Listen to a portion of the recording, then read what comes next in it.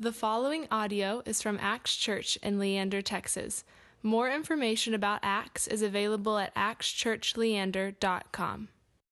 So like I said, we are in a Multiply series in which we are not only going through the book of Acts, but we are also talking about our church. Our church is an acronym, and our church, the acronym stands for Adventure Community Transformation Sending.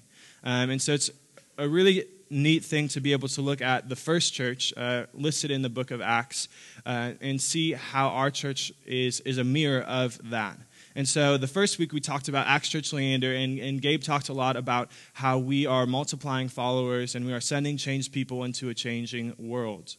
Last week, Barrett listed out his vision for Acts Church Northwest, but he also talked about how we as a church are loved by God and sent by God, and so therefore we will love people to be sent by God as well. This week, we're talking about new patterns in our life, and we just read over a passage about the church at Antioch, and if you know or not, we up to this point we have been supporting a ministry called Acts Antioch, which meets in a coffee shop called Roasters in Cedar Park. And starting January 31st, we will be launching as Acts Church Antioch. It's a really cool time in which we are going to see God transform this ministry and multiply it. But today we're just going to be talking about how new patterns transform and multiply Jesus' followers. I think that it's really interesting because we are by nature creatures of habit. We just have these habitual things that we do, whether we know it or not. We have the same routine, and I think that it's funny because when we do something spontaneous, we have our own rhythm, we have our own checklist, even when we're trying to do something spontaneous. I know that for me, when I try to do something fun and new, maybe it's a date night, I'm like, okay, today's going to be the exciting time. Now first I need to do this. I need to go to my phone, I need to look up these restaurants, then I need to go here and do this. And this is a spontaneous event, but yet it's still planned out for me. And maybe you have a routine that's similar to that. I've also noticed that bad habits, bad routines, bad patterns are so easy to fall back into. And these good habits, things that we strive for, are often so difficult. I think that for me, if I sleep in one day, usually a Monday, but if I sleep in one day, the whole week it's a struggle getting out of bed. But if I want to get up and get started and get my day going and get that pattern rolling, I have to be committed and I have to do it for a couple of days before it starts to stick. Now, why is that? I think that today I really want to look at how these new patterns start and how we can start these new patterns, and specifically how when we start new patterns, no matter what these new patterns are, we can use them to glorify God.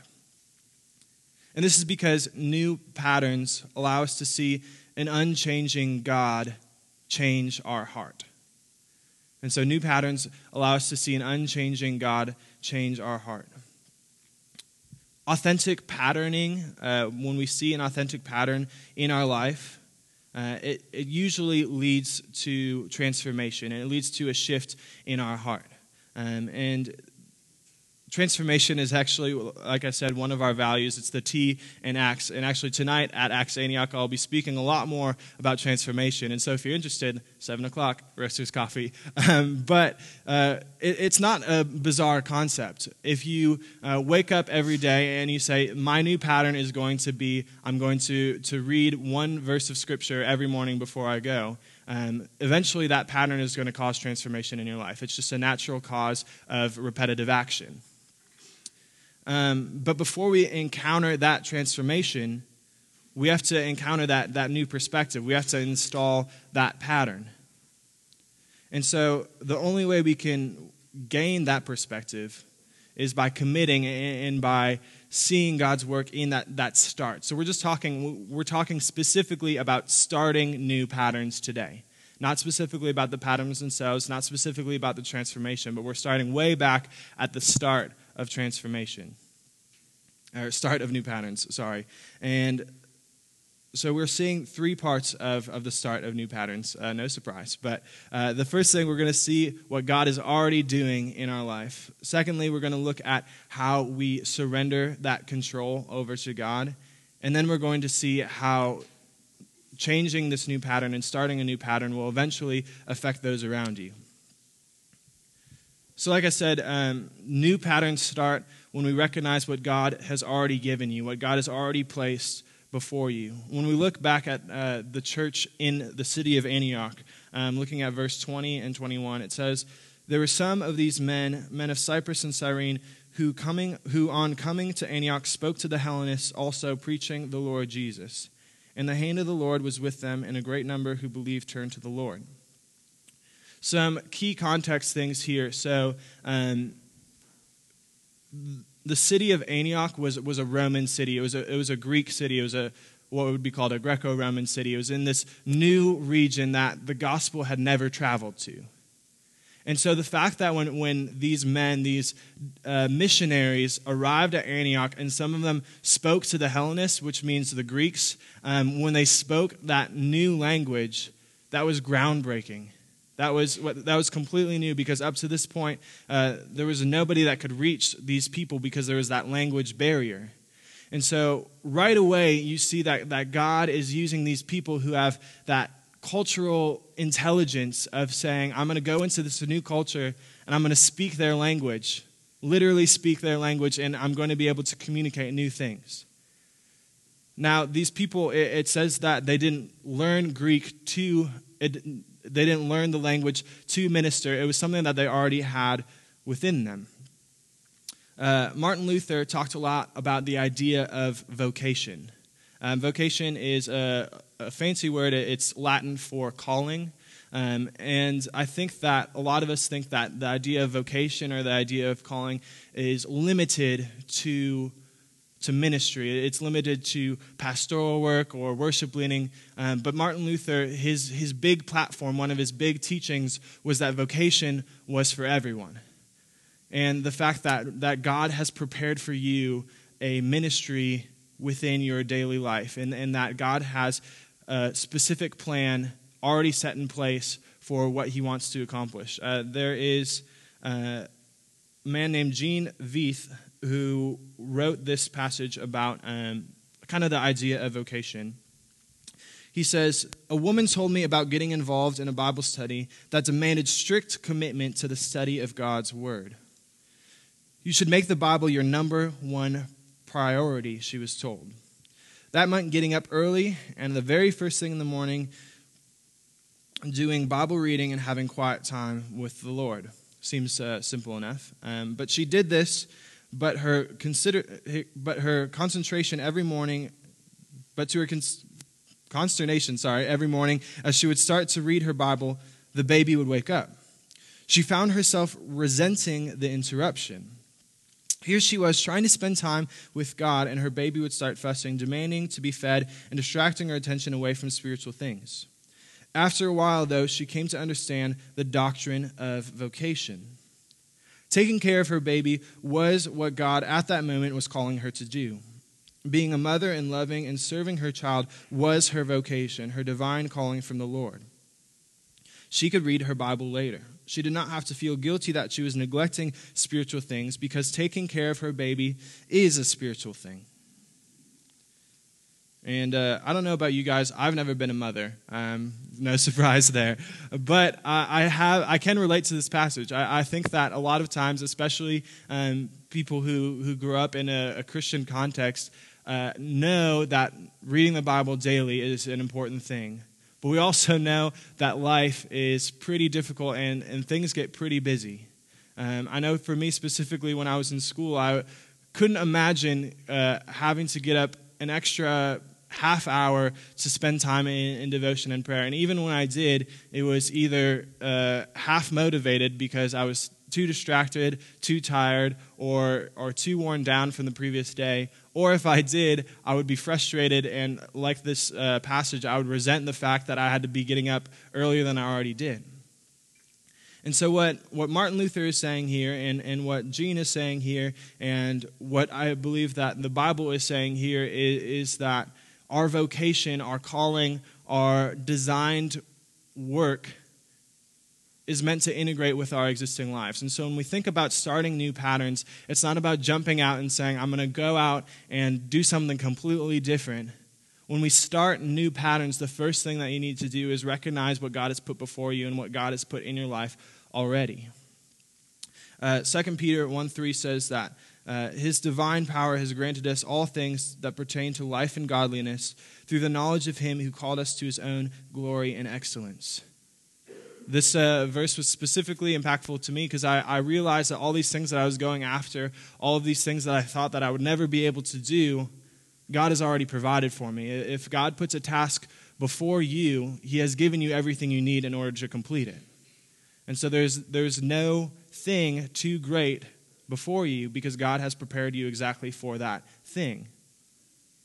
Now, understanding what you are called to might be a whole nother journey in itself, but just take peace and comfort in knowing that if God wants you to do it, he will make it so. And so we recognize that these new patterns are starting in the context that we already exist in. But we also know that new patterns need to go in partnership with surrendering control to God. Imagine with me that you are at the bank of a river, and across the river you see the campsite that you want to go, but there's a current in the river that is going through. Now you have two options. You can either try to cross the river and fight the current to get to your campsite, or you can go with the river and see where that takes you. And I think that is a lot of the context that we see in our life. Because in our life we see that God has given us a vision, or we see that God has something before us, or we have a desire that is seemingly impossible to get to. And there are two ways to do it. We can either go and we can try on our own power to go through this river, to go through our life, and to fight everything that we have and cross this river. But I think that a lot of times we don't understand that when we go with the river, when we follow what God has planned for us, there might be a more direct way. And now we don't know what this river has for us downstream. I think when we go with God's plan, it's not always going to be the quick and easy way. It's oftentimes the long way around. But when we go with this planned out thing, when we walk with the Lord rather than trying to walk through the Lord, I think that we uncover truth in our own life. Yesterday, the staff of Acts Church Antioch, we celebrated our first staff retreat, and the big idea from the day was to see that the majesty of God, the greatness of God, the God that created the universe, also created us. He created every detail of our lives, and he is the one who sustains us and helps us complete the tasks that are before us. And so I believe in a God that has these intimate plans for us and gives us the tools for exactly what we need to accomplish these tasks. And so who am I to try to make my own plans? Who am I to try to do things my own way? Because ultimately, God still has that plan for us at the end. And so I think that a lot of times we see this thing and we know that this is the goal that we have, and we believe that this is the goal that we have, but when we fight it in our own way, oftentimes we get pushed down and we miss the mark. But I know that when we are in unison, when we are going downstream, when we are embracing the steps that God has for us, things go a lot more smooth. In Romans chapter 12, verse 1, it says, "Therefore I appeal to you, therefore, brothers, by the mercies of God, to present your bodies as a living sacrifice, holy and acceptable to God, which is your spiritual worship." When I first read this passage, or when I first actually understood the vocabulary here, I was a little bit put off. I didn't really understand this idea of being a sacrifice, or even sacrificing my body to God. I thought that it was a little bit much, to be fair, and I didn't think that I could commit to that. I didn't think that I was able to fully offer my body to God. But with this context of Acts, with this context of God's plan in our life, I believe that what this is saying isn't as much as giving up and ending your dreams. What it's saying is that you are surrendering control to God. And when you are surrendering that control, you are offering your body to go with God and like going with this image, offering your body as a sacrifice is allowing for this stream, allowing for this river to take you the direction that God wants you to be. Because ultimately, God's plans are greater than our own. Going back to the book of Acts in verse 23, it says that Barnabas came, and when he came, he saw the grace of God, and he was glad. And he exhorted them all to remain faithful to the Lord with steadfast purpose. This verse specifically, I think when we are careful with the language, we see that Barnabas encouraged these people, the church of Antioch, to remain faithful. Because he saw that that was the thing that they were doing so well. It wasn't the fact that they had the best communication. It wasn't the fact that they had the best organizational strategy. It wasn't the fact that they had the best youth ministry that the Greco-Roman world had ever seen. It was the fact that they were remaining faithful to God. They were surrendering that control. And so Barnabas' greatest encouragement to them, and the encouragement that we have today, is to remain faithful in God and allow for Him to guide our steps in these new patterns and allow Him to show us which direction to go. And when we do this, when we start new patterns, it doesn't take us long to recognize that new patterns start when we're no longer alone, when we're no longer isolated. I think that I know that we live in an isolated, individualistic culture, and so a lot of times we think that change is an independent thing. But everything that we change, no matter what, is affecting others.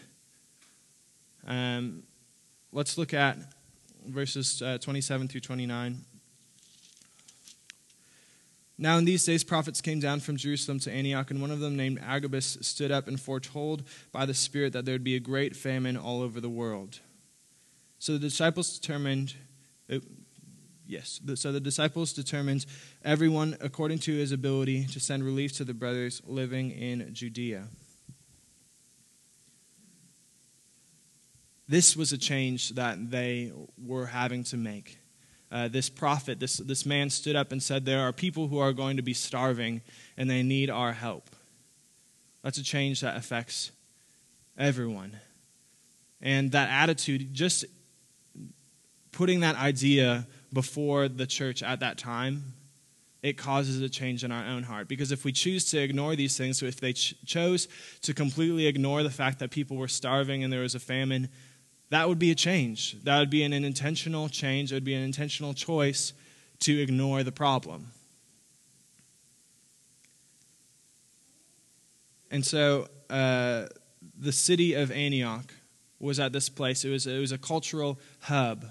And so it had the opportunity to go and to enter into a new life and to take in people who were Jesus followers, take people in who knew the message of Jesus, and to learn the cultural ways of Rome, to learn Greek, to learn the different things, and be sent out.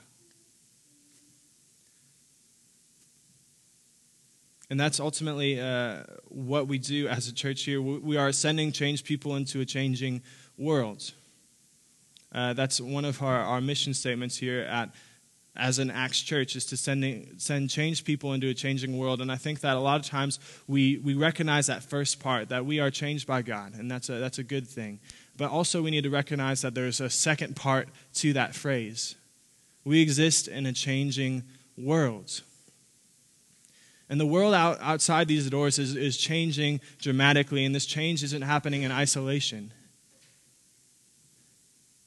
And so we may not have a specific famine in the city of Austin, but there is a need out there. And so together as a church, we come together and we recognize that there's a different community that we are trying to reach. With Acts Church Antioch, the reason that I named Acts Antioch is because I recognized that the world is changing, and I recognize that there's a lot of similarities between the city of Antioch and the city of Austin. And I get a lot of questions with that. Right now, our only service is an evening service. In the next year, we want to have 3 different Antiochs in the city of Austin, meeting at different times during different parts of the week. I get a lot of questions about that in itself. I also get a lot of questions because I am staying here, and I'm not going to seminary. I'm bringing seminary to me. I'm doing a distance learning program, and so that in itself is different. And so people ask me, why are you doing X, Y, Z? Why are you doing all these different things? And my response to them is that the world is changing, and with it, we also need to approach that change. There's a new pattern in the world. This community has a new pattern. We know that God designs community. That's not something that is uncommon to us. We talk about that here at Acts. But the way that community gathers, the way that community comes together is completely different than it's ever been before. We know that we have an unchanging God. And that's not going to change. I'm not going to these people, I'm not going into this community and presenting them with a new God. And I'm not trying to pretend that God is anyone else or anything else that he's ever been. But the way that we gather, the way that we meet, the way that we form patterns has to be different. And so when new patterns happen in our life, these things are infectious. Whether it's a good pattern or a bad pattern. Just take, for example, let's just say that you, as a person, have decided to read the Bible every morning, just one verse every morning for the next month. Now, this is just a simple pattern, and it's something that is a challenge. It's something that is hard to commit to, but this change, this new pattern, will affect the way that you approach your work life. It will affect the way that you encounter relationships. It will affect the way that you see your family. It might not be an outer change at first. It may just be an internal change and transformation. But these changes, these things, these small patterns that we start a revolution. And the great thing, the most wonderful thing that we can do in our vocations, no matter what it is when people ask you why. Why are you so pleased? Why are you so faithful? Why are you so hopeful? Maybe there's a lot of stress at work. Why are you so grounded? Why isn't this affecting you? And they ask you why. I know that it is one of my greatest joys to answer that question. It's because of Jesus. It's because that we know that we have this foundation. We know that we are not starting things in isolation. We are not alone in our walk with life. We have this perspective. We have this vocation. We have this idea that God is first and God has made you to be here. And ultimately, when making new patterns, when starting new patterns, we are just reflecting the great pattern starter. We are reflecting Jesus. Jesus made new patterns, which ultimately led to our salvation through him. Jesus first used his current situation. He recognized that he was fully human and fully God. That was his current situation. And he recognized that he had an opportunity to be fully man. And so he walked through this life as God and as man, And he didn't use his divinity, he didn't use his godliness to put others to shame, but rather to invite them in. And ultimately, we know that Jesus surrendered all. He surrendered all of his pride and his godliness to suffer on a cross. The ultimate surrender, the ultimate humility, an undeserving death. And then because of that, we know that Jesus proved that God's love was for all of us. That change that happened, Jesus' sacrifice for us, was not a change that happened in isolation, and thanks be to God for that.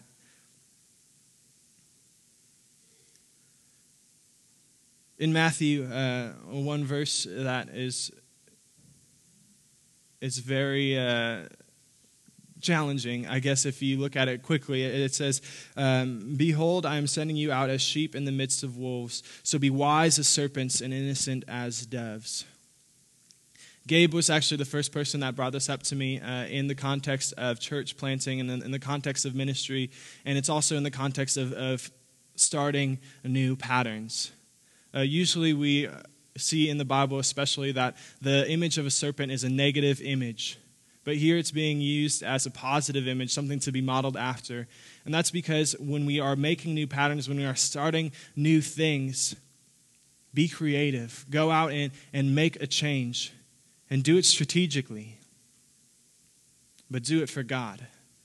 Recognize that when we are starting new things, when we are going out and we are changing our life, when we are surrendering all to God, do it so that the extent of His glory is made known.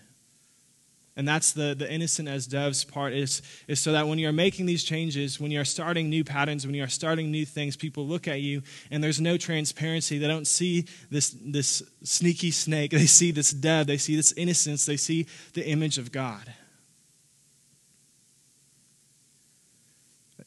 And so today I invite you to look at Jesus, to look at the patterns in your life, to recognize that you are in a position to start a new pattern, to start a new way of looking at life, to start a new way of approaching the gospel, to start a new way of approaching your neighbor, and to take that first step.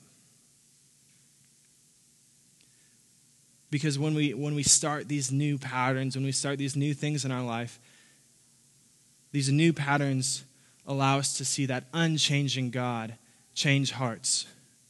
And you'll be surprised to see that the first heart that's being changed is your own. Would you all please pray with me?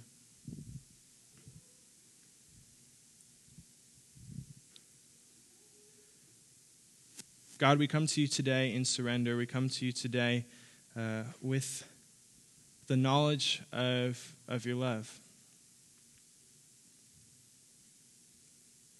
God, we recognize that you went out before us and you created our lives. And God, even before, in the beginning, you knew who we were and you knew the purpose that you had for us. God, today help us to surrender our control to you and allow us to just live our lives with your guidance and to walk with the Lord rather than through the Lord. God, help us to trust you and help us to walk boldly with you. And ultimately, God, just allow our hearts to be transformed through this process because, God, we know that we need this new perspective. We need these new ideas to return to you. We thank you for your Son who is that ultimate surrender, ultimate sacrifice, and ultimate Savior. And it's in His name we pray. Amen. Thank you for listening to this podcast from Acts Church in Leander, Texas.